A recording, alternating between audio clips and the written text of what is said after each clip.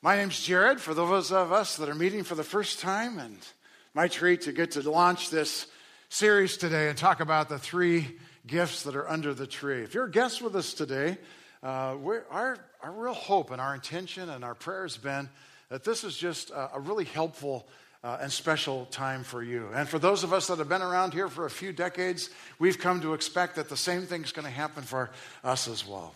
Let me tell you a story. This is funny. It was a couple of years ago. There was a limo driver in Anaheim, California. He was flagged down by a passenger who hopped in with an unusual request. He said, "I want to go to Portland, Oregon." The limo driver confirmed and brought him to Portland, dropped him off. The fare was $2,216. Yeah. But what was crazy was the tip. $20,000 tip. And the driver was not like some of you or me. He actually objected and said, "That's way too much. That's too much." And the passenger said, "Nope, that's the deal. $20,000 trip." Well, tip. I think that's a little crazy. Unless it's grace. Grace is getting more than we deserve. And boy, did he ever. The first Christmas was really messy. Don't let little creches or ornaments or cultivated trees throw you off. Don't let scented candles and sweet, wonderful flavored chocolates throw you off track. I'm a farm boy, folks. It was in a barn. There were noisy, smelly animals. There were unmucked stalls. There was a dirty trough cleaned out, hay thrown in, working around the soiled hay to find some that wasn't, crib for a baby. Not exactly what you would expect, the birth of a king. And at the end of that king's life, it's not an ending that you would expect either.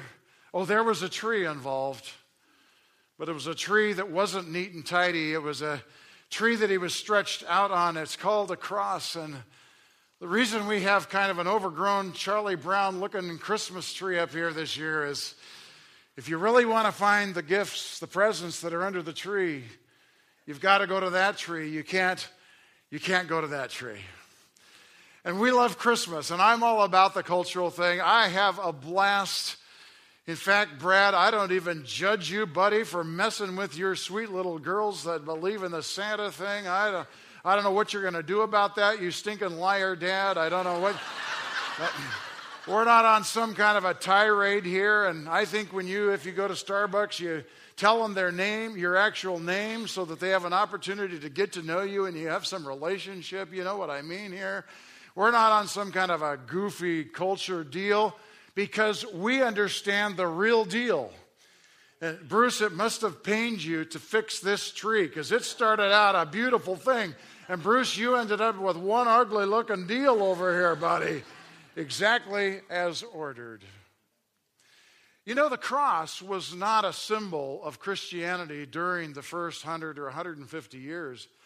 In fact, it was in the 2nd century that it began being used as a symbol, but it was actually several hundred years later that the cross became a dominant symbol of Christianity.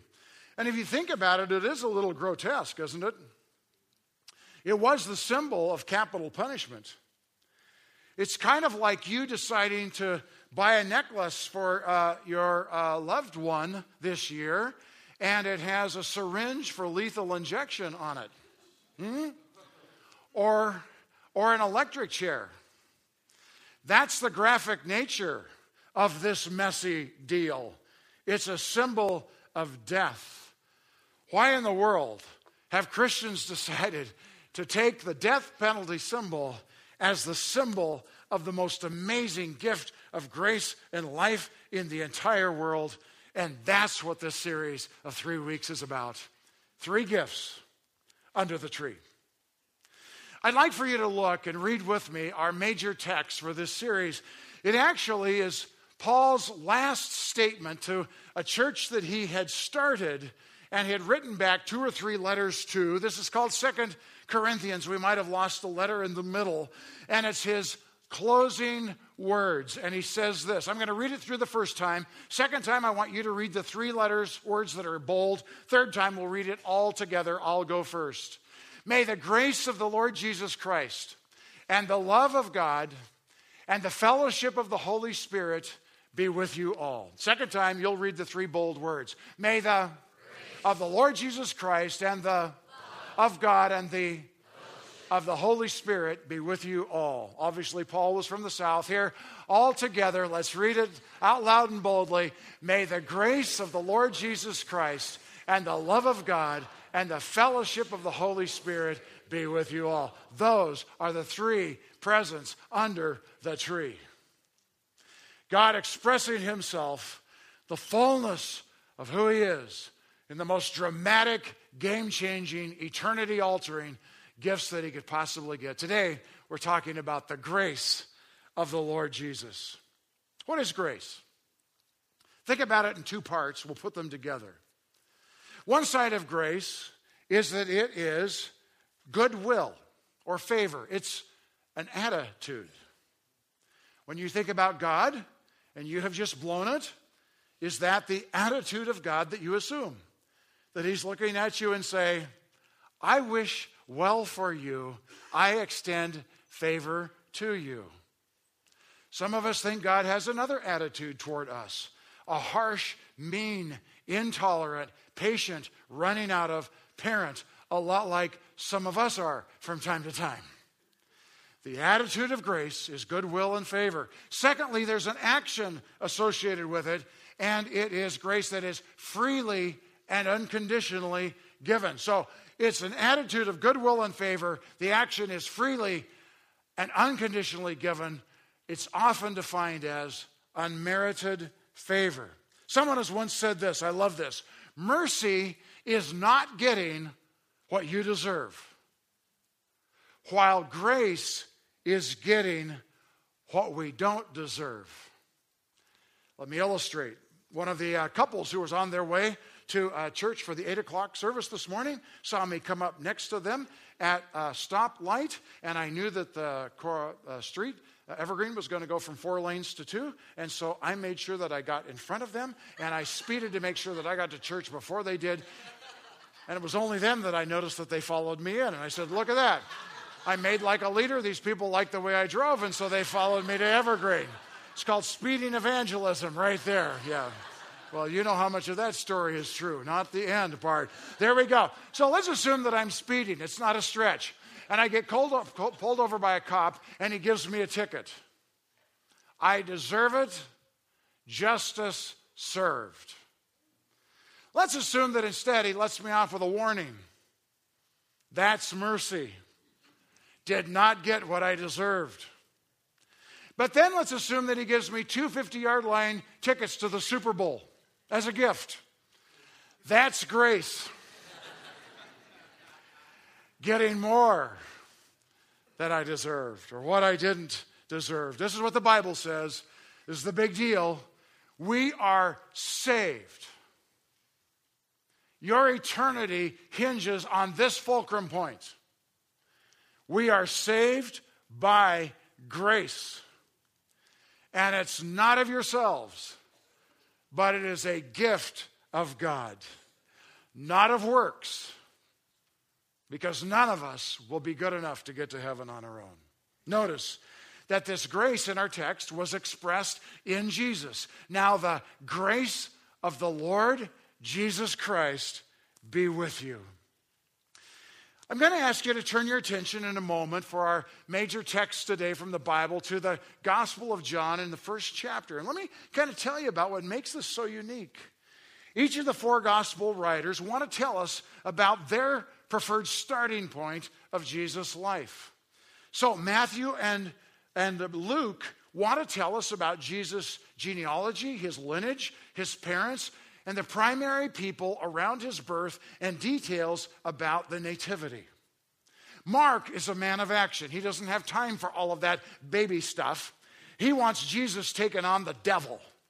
And so he just jumps in at Mark chapter 1, gets Jesus on the scene, baptized, filled with the Spirit, going to a synagogue, reading the scripture, and driving out a demon. And then he sends Jesus to the desert to take on the devil himself. That's Mark. You're going to get a lot of get the devil beat up in Mark. I love that. John takes a whole nother approach to his introduction of Jesus. And he starts out by going cosmic on us. Way back to the beginning. And the philosophers that are out here are going to love this. Here's John's perspective. John chapter 1, verse 1 says, "In the beginning was the Word, and the Word was with God, and the Word was God." Here's the question. Who's the Word? It's Jesus expressing God, the second member of the Trinity, the Father, the Son, and the Holy Spirit. Now, why do we need a word to get to know God? Think about word for a moment. The Greek is the word logos. It's the big idea for the word. It's the complete idea. It's the deep package of information. But don't get hung up about the Greek thing. Just think about what is a word. You have a wonderful idea in mind, but the person that you want to share that idea with has no idea because she cannot read your mind.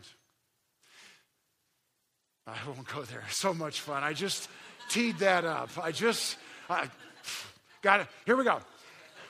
So you have this idea. You want it expressed so that they can understand it as well. What do? You use your words, as moms and dads say.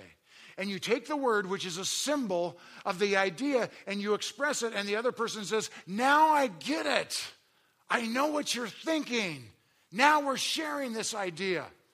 So let's go back to God. God is big. He is real. He's eternal. He's fantastic. He's powerful. He is the creator. He's everywhere all of the time, but he's invisible.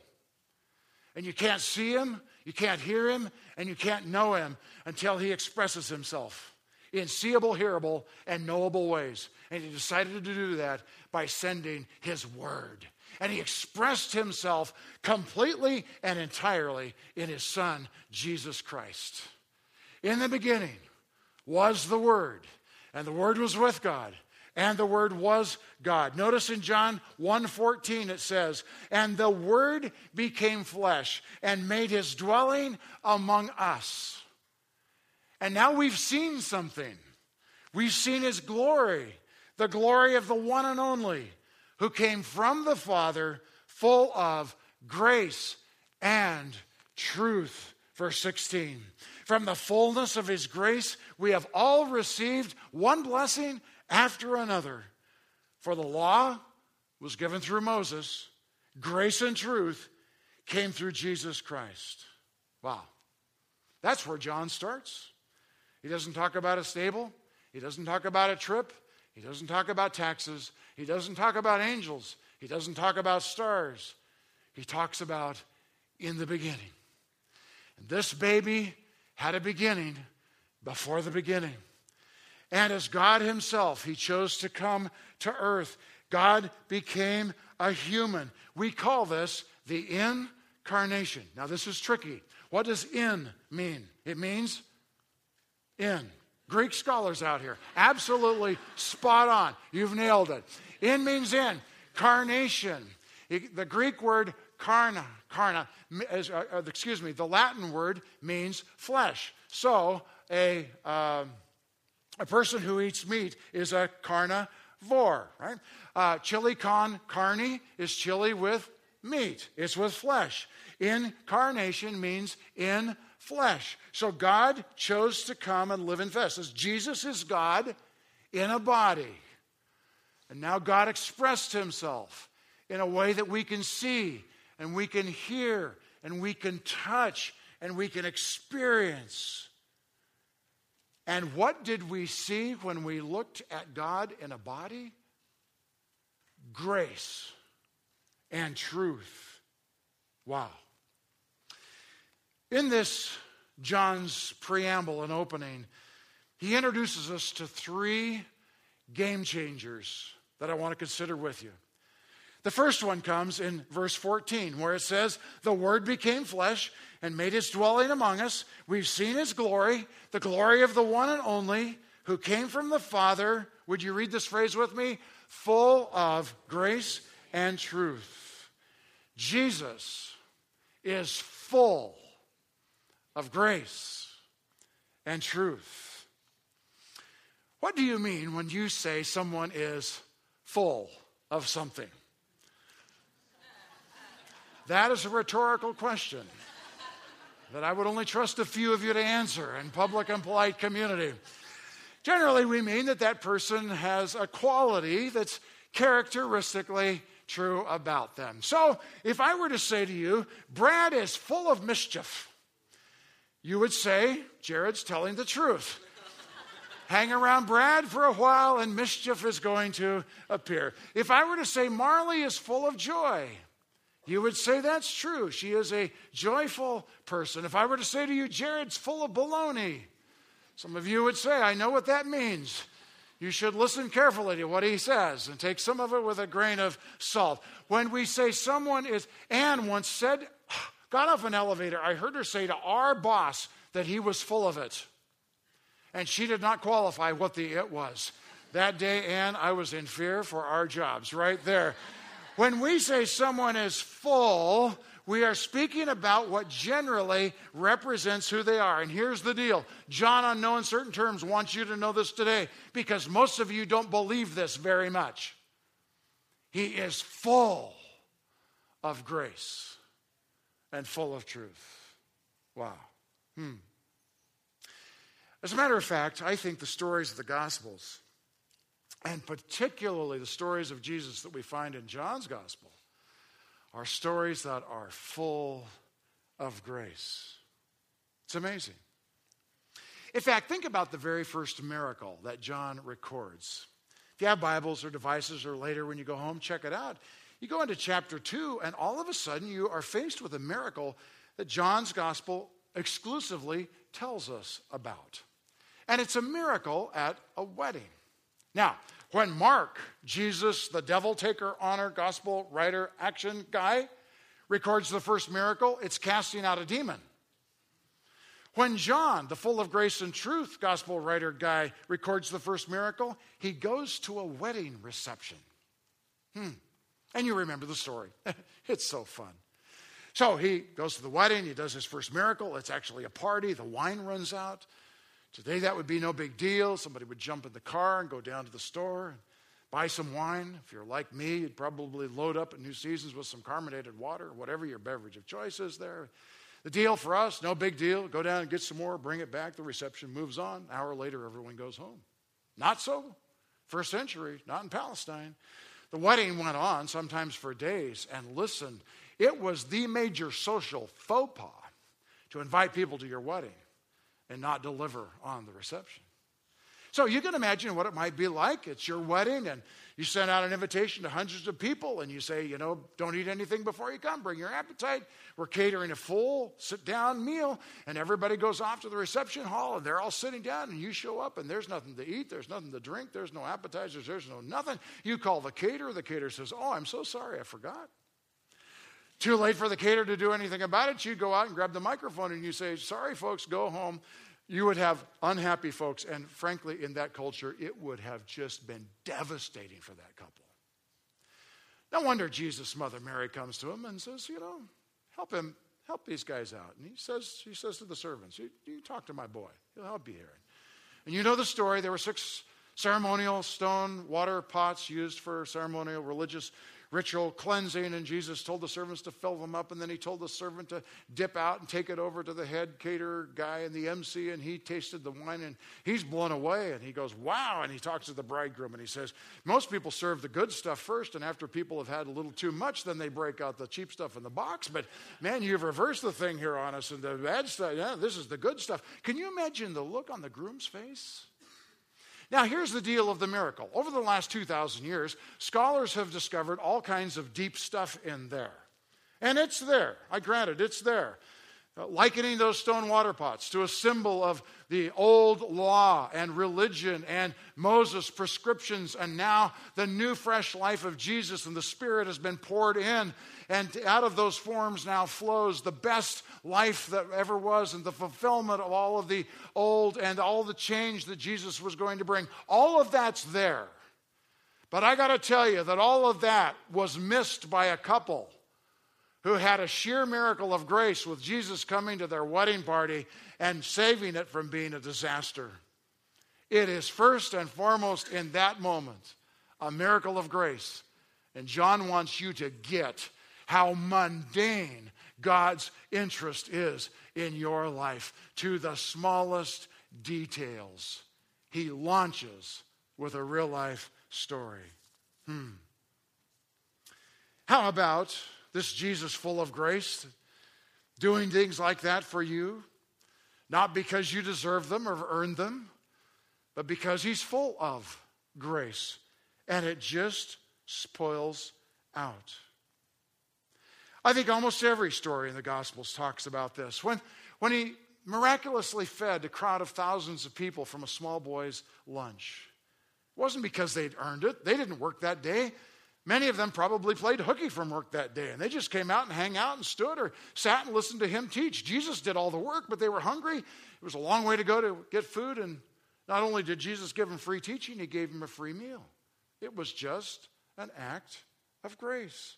Or when the Pharisees attacked Jesus because he was hanging out with the wrong people. He had a tendency to do that, And Jesus told the Pharisees 3 quick stories. One about a shepherd who made sure that the 99 sheep were safely tucked in at night and went out in the dark to look for the one who had wandered off. Or for a woman who did a deep clean on her house trying to find one lost coin. Or a father who waited for the wayward son to come home who had squandered half of the family estate to welcome him back. And Jesus' point was, I'm hanging out with the very people that my Father loves and sent me to find. Pure grace. Or how about a woman caught in the act of adultery? I have no idea what happened to the guy. It was the double standard in that culture, but boy, was she going to get heck for that, like losing her life potential. And she was dragged forward by an angry mob of men who were going to kill her by throwing rocks at her. And Jesus intervenes and he says to the crowd, the one among you that's without sin, you can throw that first stone. And one by one, the angry crowd from older to younger began to leave until it's Jesus and the woman. And he looks at her and he asks the question, where are your accusers? Can you hear the wonder in her voice when she said, sir, there's no one? And Jesus said, I don't condemn you either. Now go and leave your life of sin. She came that day expecting to be condemned, and instead she was forgiven. She thought she was going to be punished, but she was pardoned. She came dragged in thinking this is the end. She left that day standing tall with a new beginning. That's sheer grace. And when he died on that cross, still full of grace, in dying breath said, Father, forgive them because they don't know what they're doing. Overflowing grace. That's Jesus, full of grace and truth. And then the Bible says that grace now has spilled over on us. Notice again in verse 16 it says, from the fullness of his grace we have all received one blessing after another. We've received grace upon grace. I grew up near the Santiam River, and when I was a little kid, Green Peter Dam was being built. We would go up some Sunday afternoons and watch the construction, and then over the years following, the reservoir that had begun to fill with water. I'd like for you to have a similar visual, mental image of a beautiful river, of a dam and a reservoir that is long and deep and beautiful behind it. And that reservoir is full so that the floodgates spill over with water and everyone downstream enjoys the benefit, the blessing of that overflow.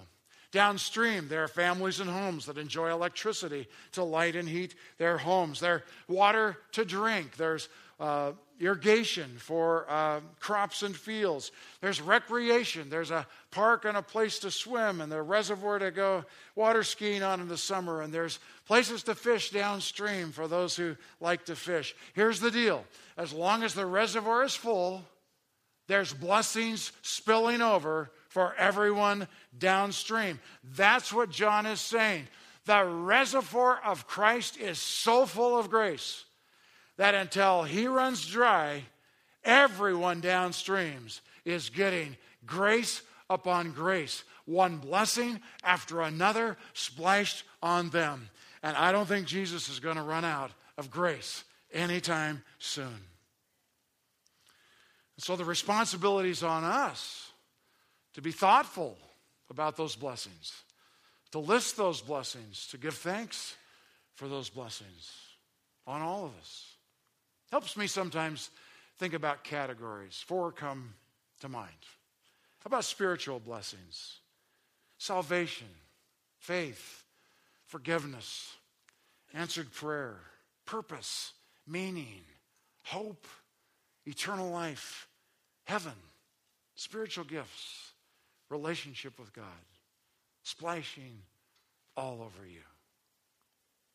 How about physical blessings? Health, and food, clean water, housing, clothing, relational blessings, family, friends, marriage for some, kids for some, neighbors, personal blessings, maybe a job, maybe abilities and talents, freedom, and joy, opportunity to live in this nation that provides so much blessing and freedom for us. Blessings spilling all over. And it's all because of God's grace. John tells us that Jesus is full of grace and that his fullness has spilled over on us, one blessing after another. Jesus let loose a flood of grace, and that grace reaches to you. So, we've learned 2 things of the 3 that we want to cover today. The first one is that Jesus is full of grace and truth. And the second is that grace spills over in one blessing after another on you. John wraps this together in an amazing compound sentence in verse 17. Let's take a look at it again. It says this: "For the law was given through Moses, grace and truth came through Jesus." Now, when you find a semicolon in a sentence, it generally means that it could have been written as 2 independent sentences. So it could have said, "For the law was given through Moses, period. Grace and truth came through Jesus, period." But what the writer wants us to do is to blend those together because he is making a stark contrast. And it's a contrast of religion losing out to grace and truth. Here it is. A contrast between Moses and Jesus, between the law and grace, between religion and relationship, between trying harder and trusting him more. What a contrast. That's Christmas, full of grace and truth. Sometimes we say that religion is spelled D-O, do. And relationship with God is spelled D-O-N-E, done. Religion is your doing stuff. It's your meriting it. It's your getting it right. It's your doing enough. It's the balance weighing out on the positive scale at the end. Relationship with God through Christ says, I can never do enough. I can only receive what's done for me. Amazing grace. It's a stairs versus an elevator. A stairs requires that I go up my steps. An elevator says, get on with Jesus and he'll take you to the top. The stairs says, I will try my best, and I hope at the end of my life I'll get there. An elevator says, I can never get from here to there on my own. I must get on with Jesus and ride what he has done for me. Religion can be sophisticated and rather self-sufficient and arrogant. I have the capacity to know well enough, to do good enough, to be great enough, to work my way to God's level. It takes tremendous humility to come as a dependent sinner to the tree of Christ and accept his gift of grace. It says, I have sinned, I am wretched, I have failed, I can never earn, never merit, never good enough. I must simply accept the gift of grace. That's what Jesus is full of. Let me wrap this third point and illustrate by telling two stories.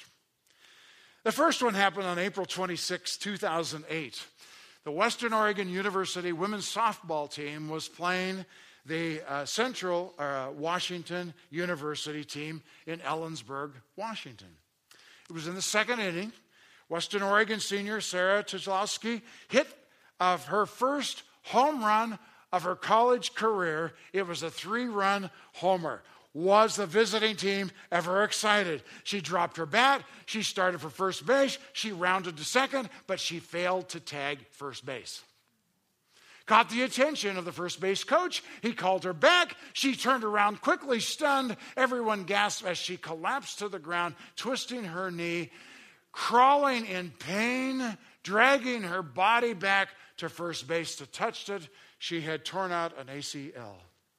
She's in pain. There are tears. The umpires are talking to her teammates that want to rush over, telling them, if you touch her, she's out. And instructing her coaches, if you put in a pinch runner, she's only going to be credited with a single.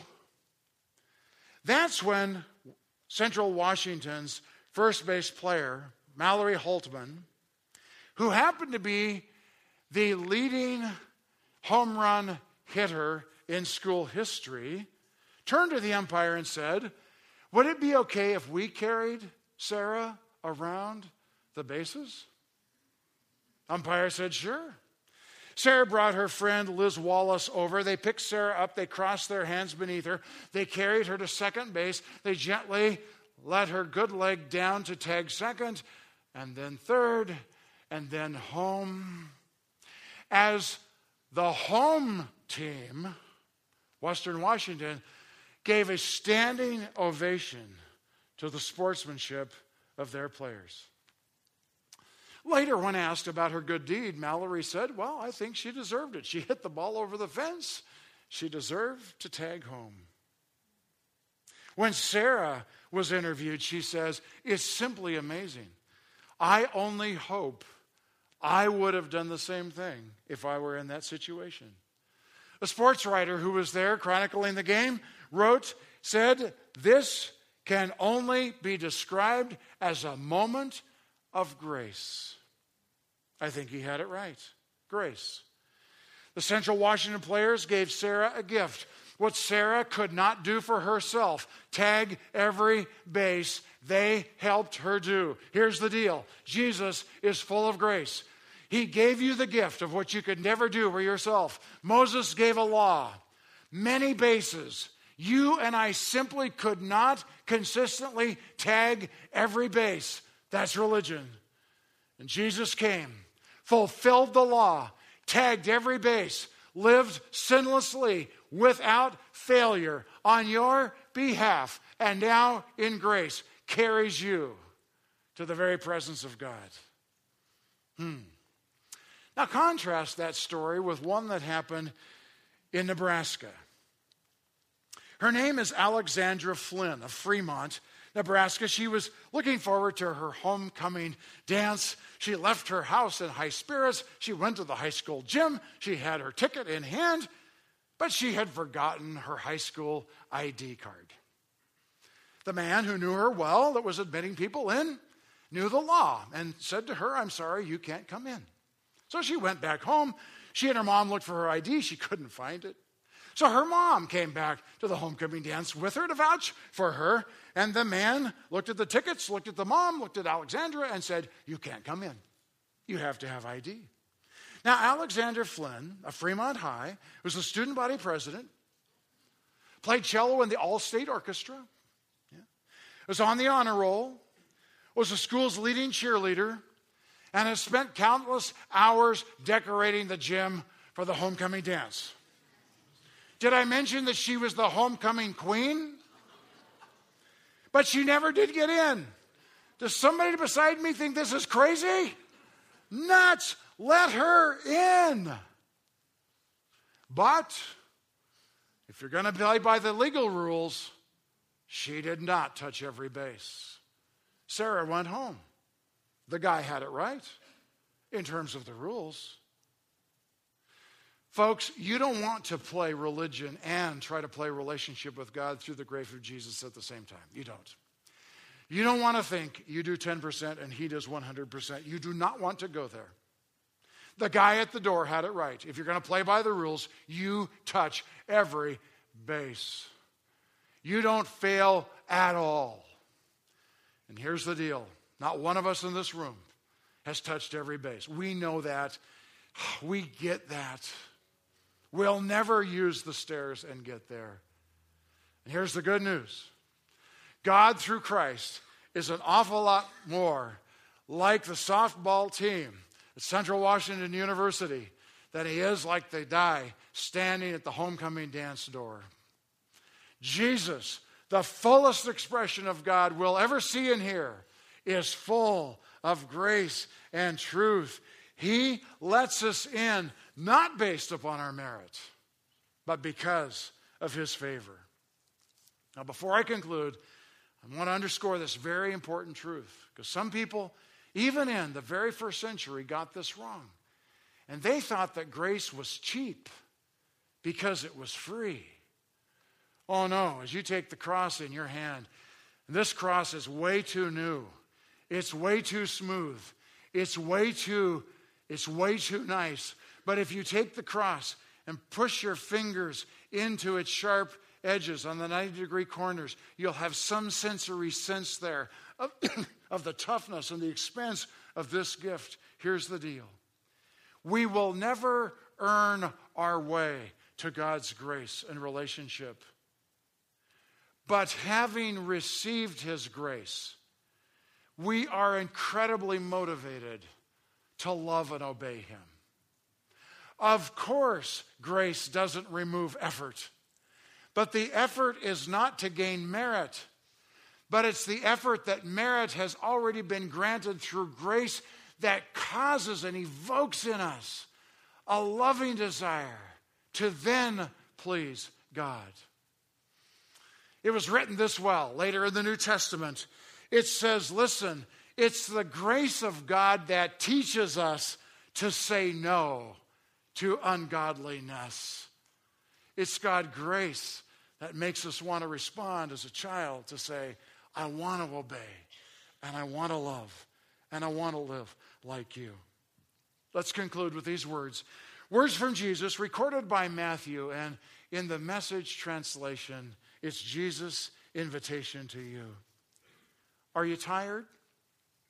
Worn out? Burned out on religion? Come to me. Get away with me, and you'll recover your life. I'll show you how to take a real rest. Walk with me and work with me. Watch how I do it. Learn the unforced rhythms of grace. I won't lay anything heavy or ill-fitting on you.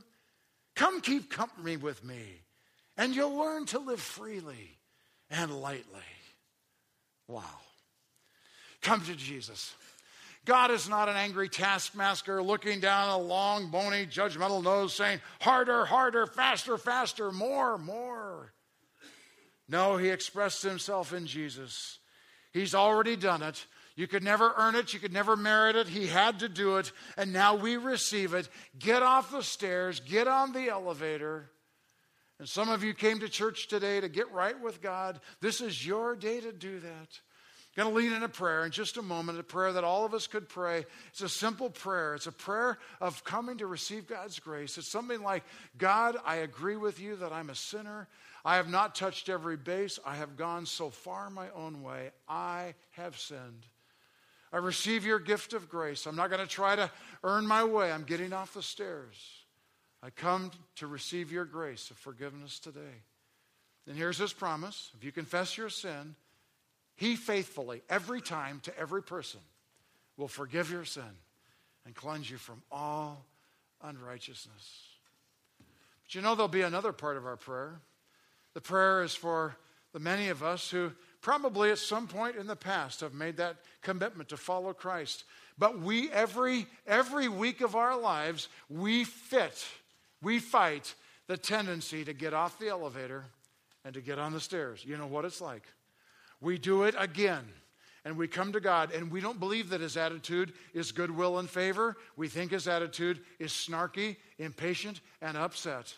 And we start begging him on the basis of our merit, like promises for the future. If you forgive me now, I'll never do that again. You've just gone back to the stairs. Listen, folks, of course we're heartbroken when we fail, but stay on the elevator of mercy. He is consistently there. It's all because of him. And just pour out love and appreciation and adoration. Folks, the first Christmas was messy. It was in a barn. It smelled. It was noisy. It was not very hygienic. The death of Jesus was worse. It was horrific. It was painful. It was messy. It was bloody. It was not attractive. Grace is free, but it didn't come cheap. And today, we get to unwrap the first gift of God's grace under the tree, his unfailing, unmerited favor pouring out over the floodgates, full of grace and truth. Let's pray together and receive that today. God, we come in the name of your Son, Jesus, who is the one who came to express who you are perfectly and truly so we could see you. Poured out his life on a bloody death on a cross. Came back to life by the power of your Holy Spirit to forgive us in grace and to baptize us with your Spirit in power so we can live your life. God, today we pray this simple prayer. God, I've sinned and I am a sinner. I receive your forgiveness in grace, Lord Jesus Christ. Come and cleanse my life. And not only give me a clean slate and a fresh start, but fill me with your Spirit. Baptize me with your Spirit. Fill me up to overflowing with the power of your life and Spirit so that I can be a transformed child of God. Help me live every day of my life and for the rest of all eternity following you. I receive your gift of grace. God, today for some of us, our repentance, our turning around is because we try to play two games. One's called stairs and the other is called elevator. And somehow we intellectually know that it's only by grace, but there's so much religious residue and pride left in us that sometimes we think that we kind of now go back to merit. Oh God, help us have an overpowering love to please and serve and obey you without that ever being dirty or tainted by our somehow meriting grace. That's our prayer, Father. In Jesus' name, amen.